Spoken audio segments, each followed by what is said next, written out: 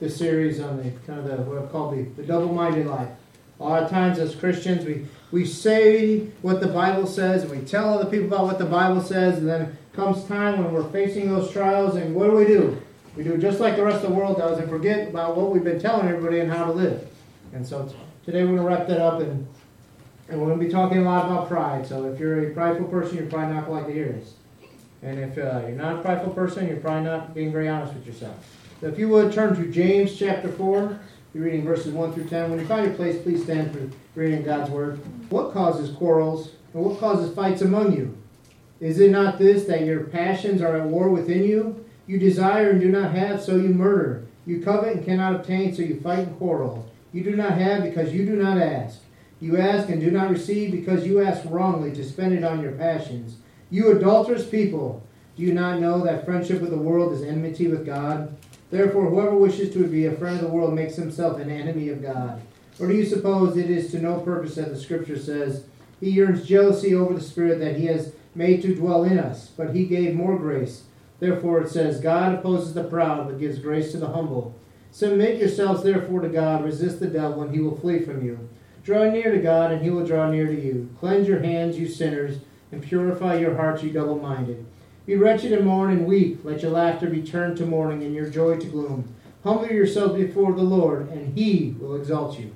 It's reading the Word. You may be seated.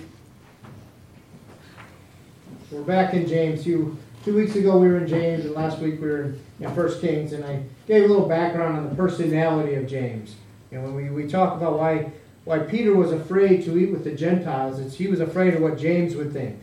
Understand the personality of James. He's not once called a disciple of Christ while Christ was walking this earth before his death and resurrection and ascension to heaven. But what we have here is James is a half-brother of Jesus. His mother was Mary. And we don't find out a lot about him, but all of a sudden one day he's an apostle. And if you want a kind of a pecking order of the apostles, look at where they ended up ministering. You know, Peter and Paul, they go out of Jerusalem. But not James. He stays in Jerusalem to hold down the fort as a lot of things were going on. There's a lot of pressure from the Romans to persecute the Christians. There's persecution from the Jewish people to the church because they did not like what was going on. And so we have this man James who gives us this wonderful passage here, and it's one of the most powerful, I think, in all of Scripture. So before we go on, I want to ask you to think about something. You don't have to answer me audibly, but what is a church? When you think of the word church, what do you think of? I know the world thinks of hypocrites and all those stereotypes that we get, but what should a church be? Why do we come to church? Worship. We need to think in our hearts what this church is. Is New Hope Baptist Church, is it church? Is it what God has intended it to be? And if not, where do we have to humble ourselves to make it that? I want you to think about the church you've been in the past. I've been in some great churches, and I've been in some churches that caused me a lot of pain. And most of us here could attest to that. I know there's a few that, like Darren's been here since he was in the womb, basically. And so for him, church is New Hope. And I pray that today you can answer that as well, that church is New Hope, that this is home. Church has often been described as the bride of Christ, and rightly so. We are the bride.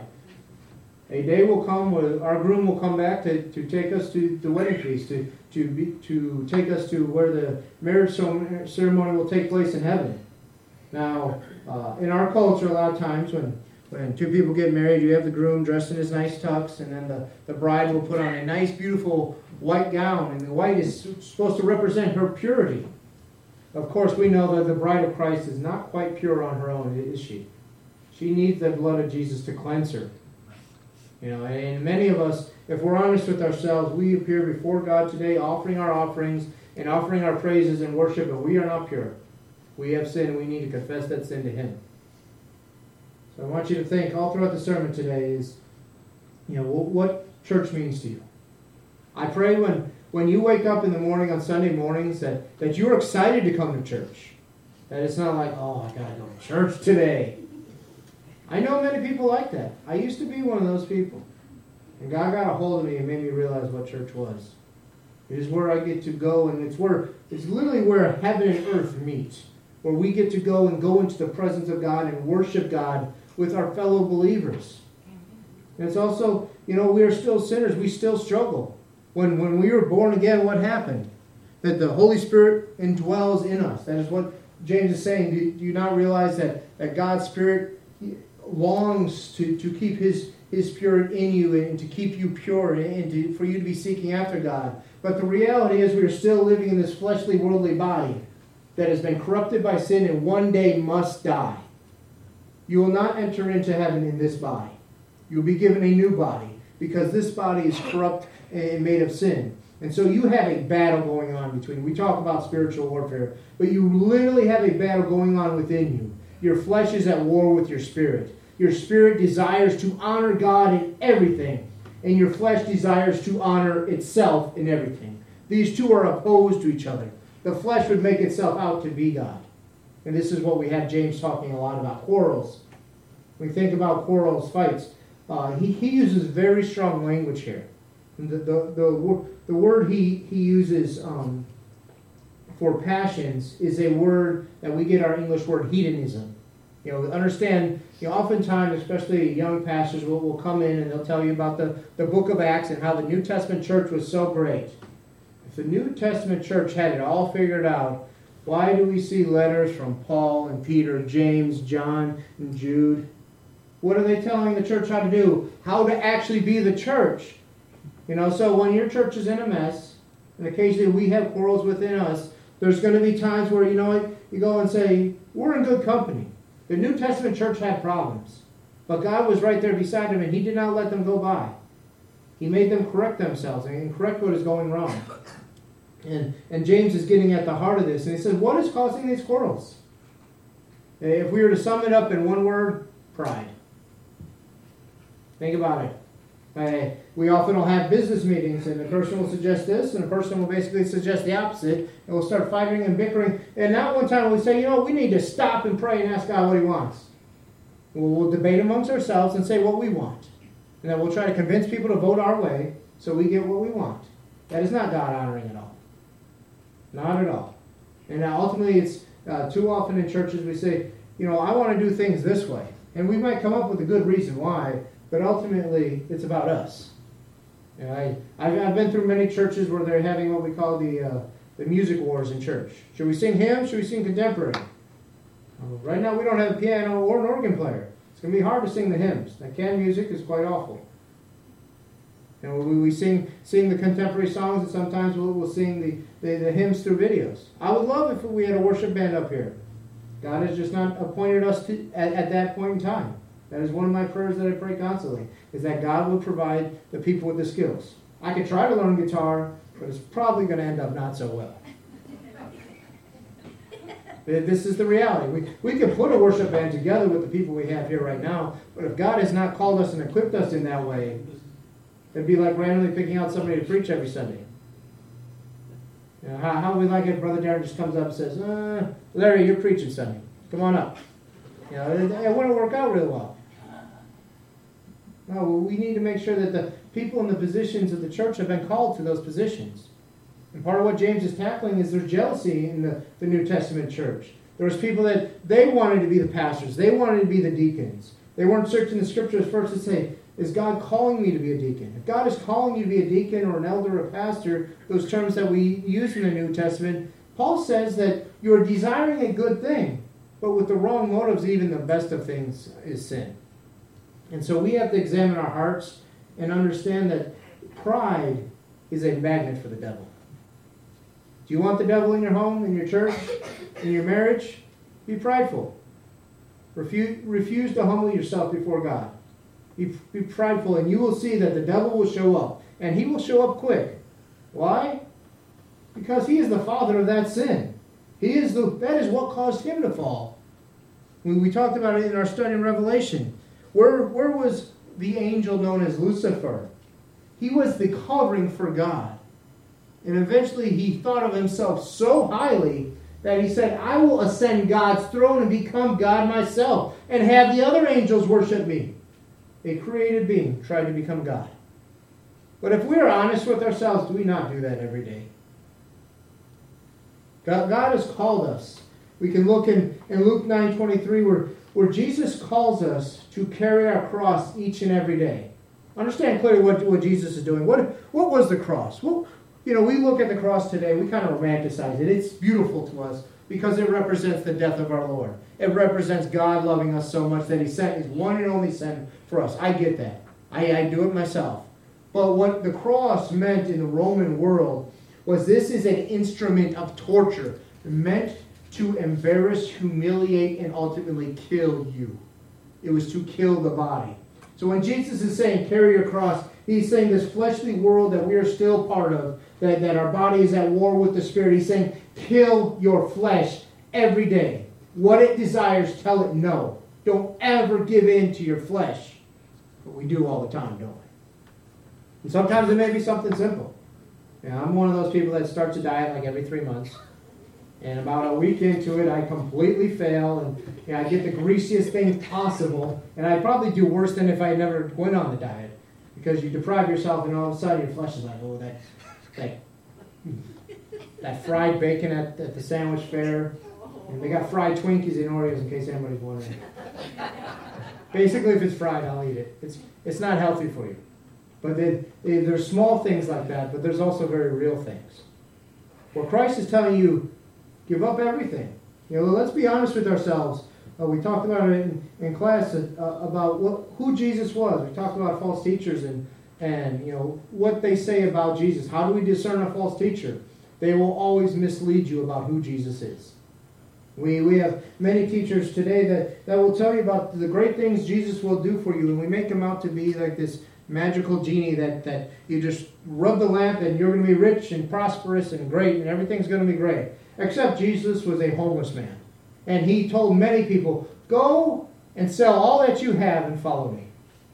Let's be honest, who here is willing to sell all that you have and follow Jesus? For the record, there's one hand up now. Let's be honest, the call of Jesus is hard. It means giving up what our flesh desires, what our fleshly part of us wants. Thankfully, God is not requiring us all to give up everything that we have. He's requiring for us to make Him the most important thing. What is the most important thing in your life? You can tell, it's real easy to tell in anyone's life. When you pray, what's the first thing you pray for? What's the second thing you pray for? If the first thing you pray for is things for yourself, you're the most important person in your life. If the first thing you pray for is your family, they're the most important thing. If you pray for God's glory, for God to be honored, God is the most important thing. There's a reason when Jesus teaches us to pray, our Father who art in heaven, hallowed be thy name. God was the most important. The Father was always the most important thing to Christ. It's to bring Him glory. Second was those around Him, the lost sinners that He had came to save. And rarely do we see Jesus actually praying about Himself. We see it in the garden. Father, if you are willing, let this cup pass from me. His flesh was scared. It was about to be literally crucified. He is one who took up the cross every single day. And He calls us to do that spiritually. To seek first the things of God, the kingdom of God. And He says, and then all else will be added to you. I have no problem with anybody wanting to work hard to become rich, to have the nicest house in town. I don't think those are bad things. But when those are the main things in your life, then that is a pride issue. Then that is an issue where you are replacing what should be your focus is the glory of God, and you're replacing it with those things in your life that bring you comfort. But a day is coming when we will all die. I will die, you will die, we will all die. And those things that we have built up, those nice houses, those cars, everything that we enjoy, my 60-inch TV I have in my living room that's way too big for the room, it will be gone. It'll be burnt up. And the reality of those comforts, they won't last the test of time. What you do for God, that is what will last. Or what you don't do. So I want us to think about why James is posing this question and what does it mean for us. He says, you do not have, so you murder. That's quite a charge. Was the New Testament church actually murdering each other? Not physically, not literally, but in their heart. When they would talk with each other, they would have such anger for a person that they are going sharing a fellowship meal with, worshiping with every single week. They despised their fellow believers so much that in their heart it was the same as murder. Understand, Jesus has a long history of teaching in the New Testament about this. He says, if you hate your brother without a cause, it is murder to God. And let's be honest, when we sin against each other, why is it so bad? I've sinned against people. I am a sinner. I confess that. But why is the sin so bad? I want you to think about this. Each and every one of you, whether you are here as a believer or not, you have been made in the image of God. And so for me to sin against you is to sin against God himself. Because you have been made in his image. You are an image bearer of the Most High God. In the New Testament days, Caesar demanded worship, and he was a bit arrogant about it. He didn't just demand that you would come and worship him when you had the time. He set up statues of himself, image bearers, that they would place in every single town. And you had to go and kneel before the image of Caesar and place an offering, a financial offering there. And if you did not, you were considered an enemy of the state. You were an enemy of Caesar. So when we sin against each other, understand that spiritually that everyone around you is a representative of God. Some of them are caught in sin, as many of us have been. And they need to turn to God and receive forgiveness of their sins. But ultimately, when we talk about that pride that we have, we need to realize that it's going to bring the devil towards us. And he's going to have his way. He's going to split the church. He's going to split your family. He's going to cause divorce. That's what he does. He comes to kill, steal, and destroy. He loves when he senses pride, because he knows he has a foothold in that household, in that family, in that marriage, with those kids, in that school, wherever it may be. You know, pride is that monster that we have to crucify every day. Pride is the one condition, if we're honest with ourselves, is oftentimes we'll hear people getting horrible diseases. We've seen it in this church. We've seen people getting cancer, and it's horrible. And it causes pain for them. And to a certain extent, it causes pain for those around them, because we see them struggling, slowly dying, and passing away. It is hard, beyond belief. But what pride does is it hurts everyone around us except for ourselves. It makes ourselves feel good. You know, somebody does wrong. Somebody sins against you, and you know, I've had times as a pastor, I get critiqued once in a while, just once in a while. Sometimes people tell me I preach too long. I've had people tell me I preach too short, and there's that little pride monster in you goes, oh, you know all this and this and this about them. You could lay into them, and it would feel so good. And for a second it would. But then I would have sinned against them and God. But that's what we do. When people have wronged us, we don't look and say, is their criticism just? If I preach 4.5 hours today and you tell me I preached too long, I'd say, okay, I went a little overboard. Now, if I preach 10 minutes, they say I preached too short, I could see that. Or if they say, you know what, you didn't really preach what the text says. You know, I got to take a step back and examine myself. Am I being a gospel preacher? If I'm not, they have a valid criticism. But oftentimes, what happens when somebody criticizes you? You don't hear a word they say. You just respond back and attack them right back. And all of a sudden, there's this fight going on, this quarrel going on, to the point where we're willing to murder them in our heart. We need to not allow that ever to be in church, in our families. There's reasons families split apart. It's because of pride. Pride is the root of sin. Wherever you see sin, you're going to see pride. Most often, you'll see pride in a form of what we call selfishness.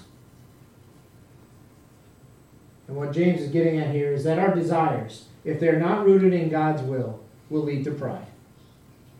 It'd be great to make this a great new building. I've heard of preachers wanting to paint the walls white and things like that.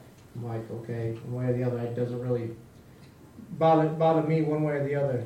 But the reality is, oftentimes we'll take that and it'll become a source of pride where, this church has a tradition. This is the building we've worshipped in for years. And so to those that have been here a long time, it can be offensive to make such a suggestion. But also, we can make a pride out of making a new building. I visited a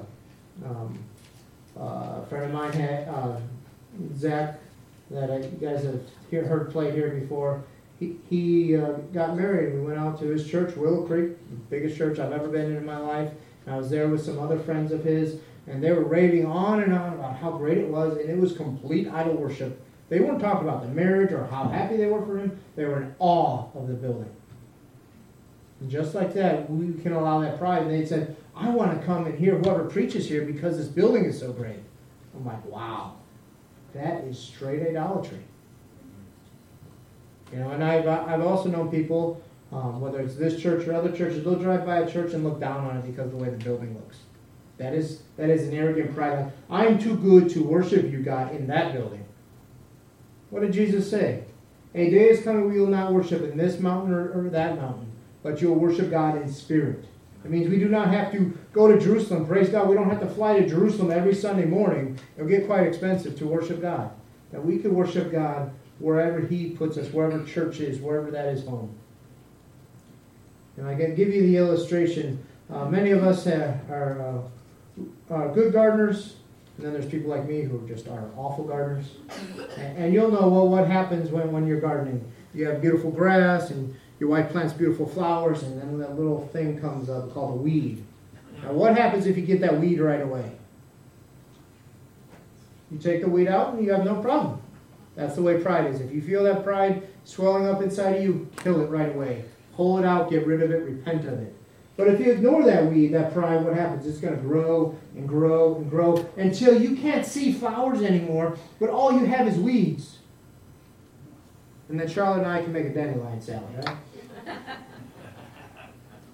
The reality is that if we let weeds go unchecked, they will go unchecked. I have a neighbor who I adore. He's got the most beautiful lawn you've ever seen. And he is out there day after day taking care of that lawn. Over and over, you see him working on the lawn. He gets the dirt tested to make sure he has the right chemical balance for it. But he has the most beautiful lawn ever. You will never see a weed in his yard.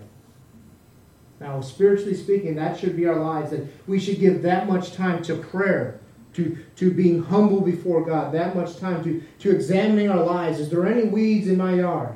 Is there anything approaching that's going to harm my walk with God, harm my walk with my church, harm my walk with my family?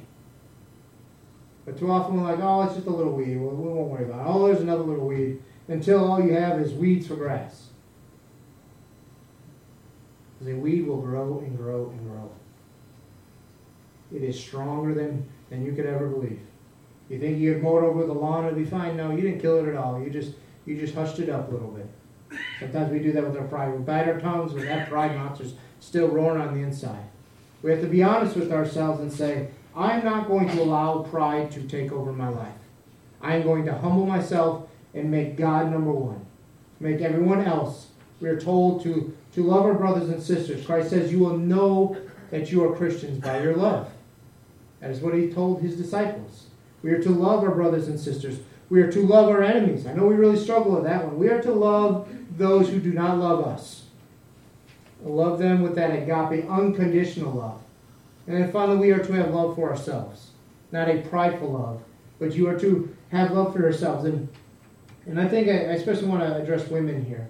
Men do not have a problem loving themselves. It comes quite natural. So when Jesus says, love your wives as you love yourself, He knows men love themselves. Women, you're not so good at that. You tend to hate yourselves. You look at the magazines and see the people on TV and you feel bad and you go through all these emotions and always asking, how does this make me look? And you get so caught up on the outside.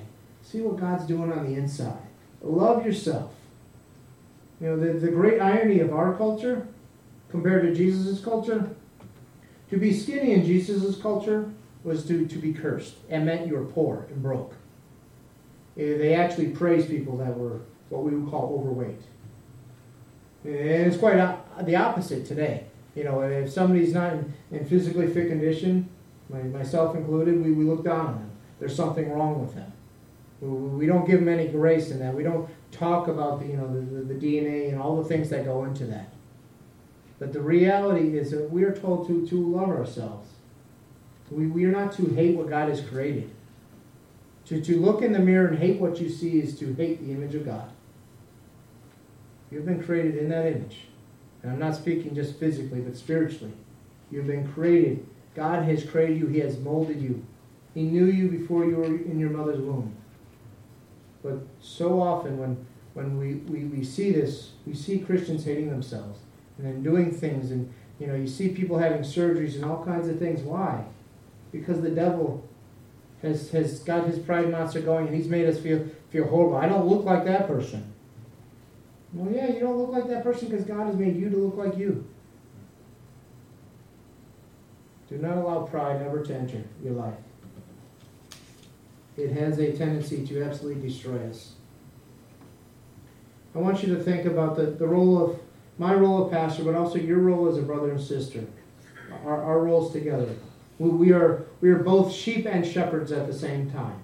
I am an under shepherd here at New Hope Baptist Church. Of course, Jesus Christ is the chief shepherd. He has told me to care for you.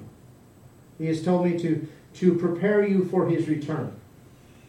A day is going to come when Jesus Christ is going to return, and I pray I can present every one of you as an unblemished sheep. Not a spot of dirt or mud anywhere on you. But if we're honest, we are stubborn sheep, myself included. And what do? We would go out and we find that mud pile over there, and we just roll in it like a pig and get all dirty, and the mud's all clumped up, and then we run away because we don't want to be cleaned up. A sheep likes running away and going off and doing its own thing, oftentimes to its own peril. It'll get up on high cliffs and it could end up dying because of it, getting trapped in fences and all kinds of things. But as shepherds, when we see each other, when we see our brothers and sisters getting in that mud of sin, we need to come alongside them and gently help wash them away. Well, what does James say here is that we need to wash our hands and our hearts of that sin. That if we are willing to, we can humble ourselves and go before God, and he will exalt us back up. But what has to happen for you to be exalted? It's a word that means to be lifted up or put in a place of honor again. There's two ways to be exalted. One is the easy way, to get down on your knees and repent of your sin. And God will lift you back up and exalt you. The other way is the pride monster way, is where you get stubborn and that pride's going and you say, I'm not going to repent, I'm not going to apologize, I'm not going to say I'm sorry because I didn't do anything wrong. At that point you've entered the stage of self-righteousness, if you ever think you're not a sinner. And what does God do with people like that? He utterly breaks them. Do you want God to break you? He will lift you back up after he's broken you down and remold you into the man or woman of God you are meant to be. Now, if you want to go on in your life and not repent, not get down on your knees willingly, Scripture is clear. Every knee will bow. Not every knee will enter the kingdom of heaven. God is calling you now to enter. He's calling us to put away that sin, put away that pride. He's calling us to forgive, have that humble spirit of forgiveness. It says God opposes the proud. Understand this dual reality is if you're going to be proud, God is going to be your enemy. God himself will be against you. And then on the other side, as you turn around, while you may think somebody like Satan who fell to pride and is so prideful himself, might come alongside and want you on his side. No, he wants to tempt you and make you look worse to God. Understand, Satan is never going to be your friend. He hates you now and forever. God is the one who loves you. But he will not deal with sin lightly. He's not going to allow you to go on sinning and then profess his name to everyone else. Go around saying, I am a Christian, and then go around sinning and denying the Christ who bought you with his blood. We cannot allow that. We cannot have that. If we go on in that way, we are truly double-minded. And what does James say about double-minded people? When they pray, they should expect what? Their prayers to be answered? No, they should expect nothing from God. And those are strong words. Have you ever thought about going before God when you pray? I hope you pray as James has instructed us. Pray with that faithfulness. Pray with that fervor. Pray as if God has already answered our prayers. But there's times where we pray and the answer is absolutely silent because our hearts aren't right before God. And we need to make sure that our hearts are right before God if we expect to see anything from him. As the ladies will soon learn or have already learned, we need to make sure we got that armor of God on. We need to make sure that we are praying, and not just praying for people, but praying against the demonic entities that are trying to influence them. Understand, when you pray for someone to receive salvation, the enemy is all around them trying to persuade them not to. Ultimately, it's up to them. But the devil loves to get people and get them twisted and make them come up with all these excuses why they can't believe in God. I've heard about everyone, and there's an easy explanation for each and every one. But what it is ultimately is we're refusing to surrender. We're refusing to follow Jesus. As the little video clip we saw a little while ago, the reality is most of us here, we love to be fans. I'm a fan of Chicago Cubs, Chicago Bulls, Miami Dolphins. That's a long story. We all love to be fans. But the reality, Jesus said, I don't want fans. Jesus doesn't care how many Twitter followers he has. He doesn't care how many people follow his stories on Facebook and all the other social media things. He doesn't care how often you check out his latest blog on a website. What he cares about is that you are genuine followers of Jesus Christ. You are genuine disciples who love him, who are willing to carry your cross and die for him if he calls you to do that. Understand clearly, we're approaching a point in time where we're reaching the end of the road. A day is going to come where either A, Jesus is about to return and take those who are his home, or B, you're going to be taken home. I pray you'll be taken home. You'll be taken. I can't guarantee home. That's between you and God. So I want to encourage you to examine our hearts today and put that pride to the side. Crucify that pride. Humble ourselves before God and watch him move heaven and earth in your prayers. Watch him bless you beyond your belief. But watch your faith grow and your walk with Christ grow. You're not meant to sit in the pews your whole life. Each and every one of us are meant to be ministers of God. We are part of a holy priesthood. That's why, as we'll talk about in the days coming ahead, October 31st is what? Don't say Halloween. It's something much more important than Halloween. October 31st this year will mark 500 years since a man named Martin Luther posted 95 statements on his church door. He was protesting against the false teaching of the Catholic Church. And that sparked what we call the Reformation. If you're able to read a Bible in English, you need to praise God that he raised up a man like Martin Luther. Martin Luther was not a perfect man by any means. He was quite vulgar. He was very rude in his responses to people. But he knew that he was saved by God's grace alone. And he stood up for that. You know, the reason that we don't have to go to a priest and confess our sins is because guys like that stood up and said, you know, we confess our sins to Christ. We are part of the royal priesthood, as it says in Hebrews. As a pastor and with our deacon and the other preachers here, our job is not to do all the work of the church. Our job is to equip you to do the work of the church. But too often in our society we get it twisted. We think it's all my job and all our deacons and our leaders' jobs. The reality is everyone should be coming together as part of a kingdom. We are to build the kingdom of Christ until he returns. And when we do that, we are truly bringing God glory. A day is coming when others will come into this building and they will profess Christ, and then God will be more glorified than just if we are here.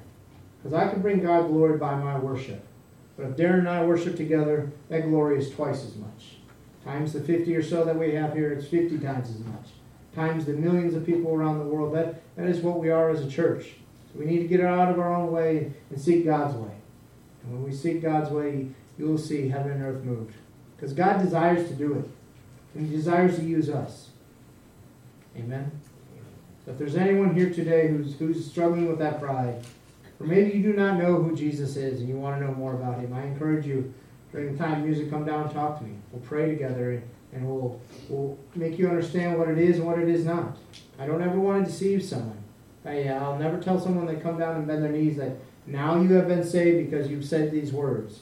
You've been saved because of the confession in your heart. You've been saved because you placed your faith in Jesus Christ. There's many people, I believe, have gone to the altar hundreds of times and they're not saved. Why?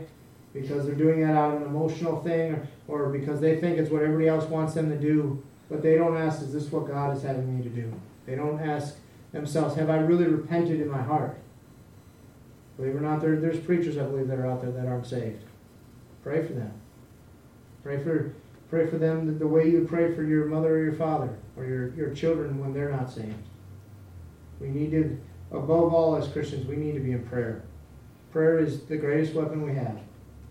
Because prayer is a humbling of yourself. And that is what is said that will draw God near to us. He says he is offering his grace for the humble, but to the proud he is an enemy. That's one enemy you will never conquer. Let us pray. Our Father, Lord Jesus, we give you thanks for this day. We give you thanks, Lord, for what your word says. It's hard to hear because we all struggle with pride in one form or another, Lord. Let us come before you and humble ourselves, remove that pride from our hearts, and give you glory and honor always, Jesus. In your holy name, amen.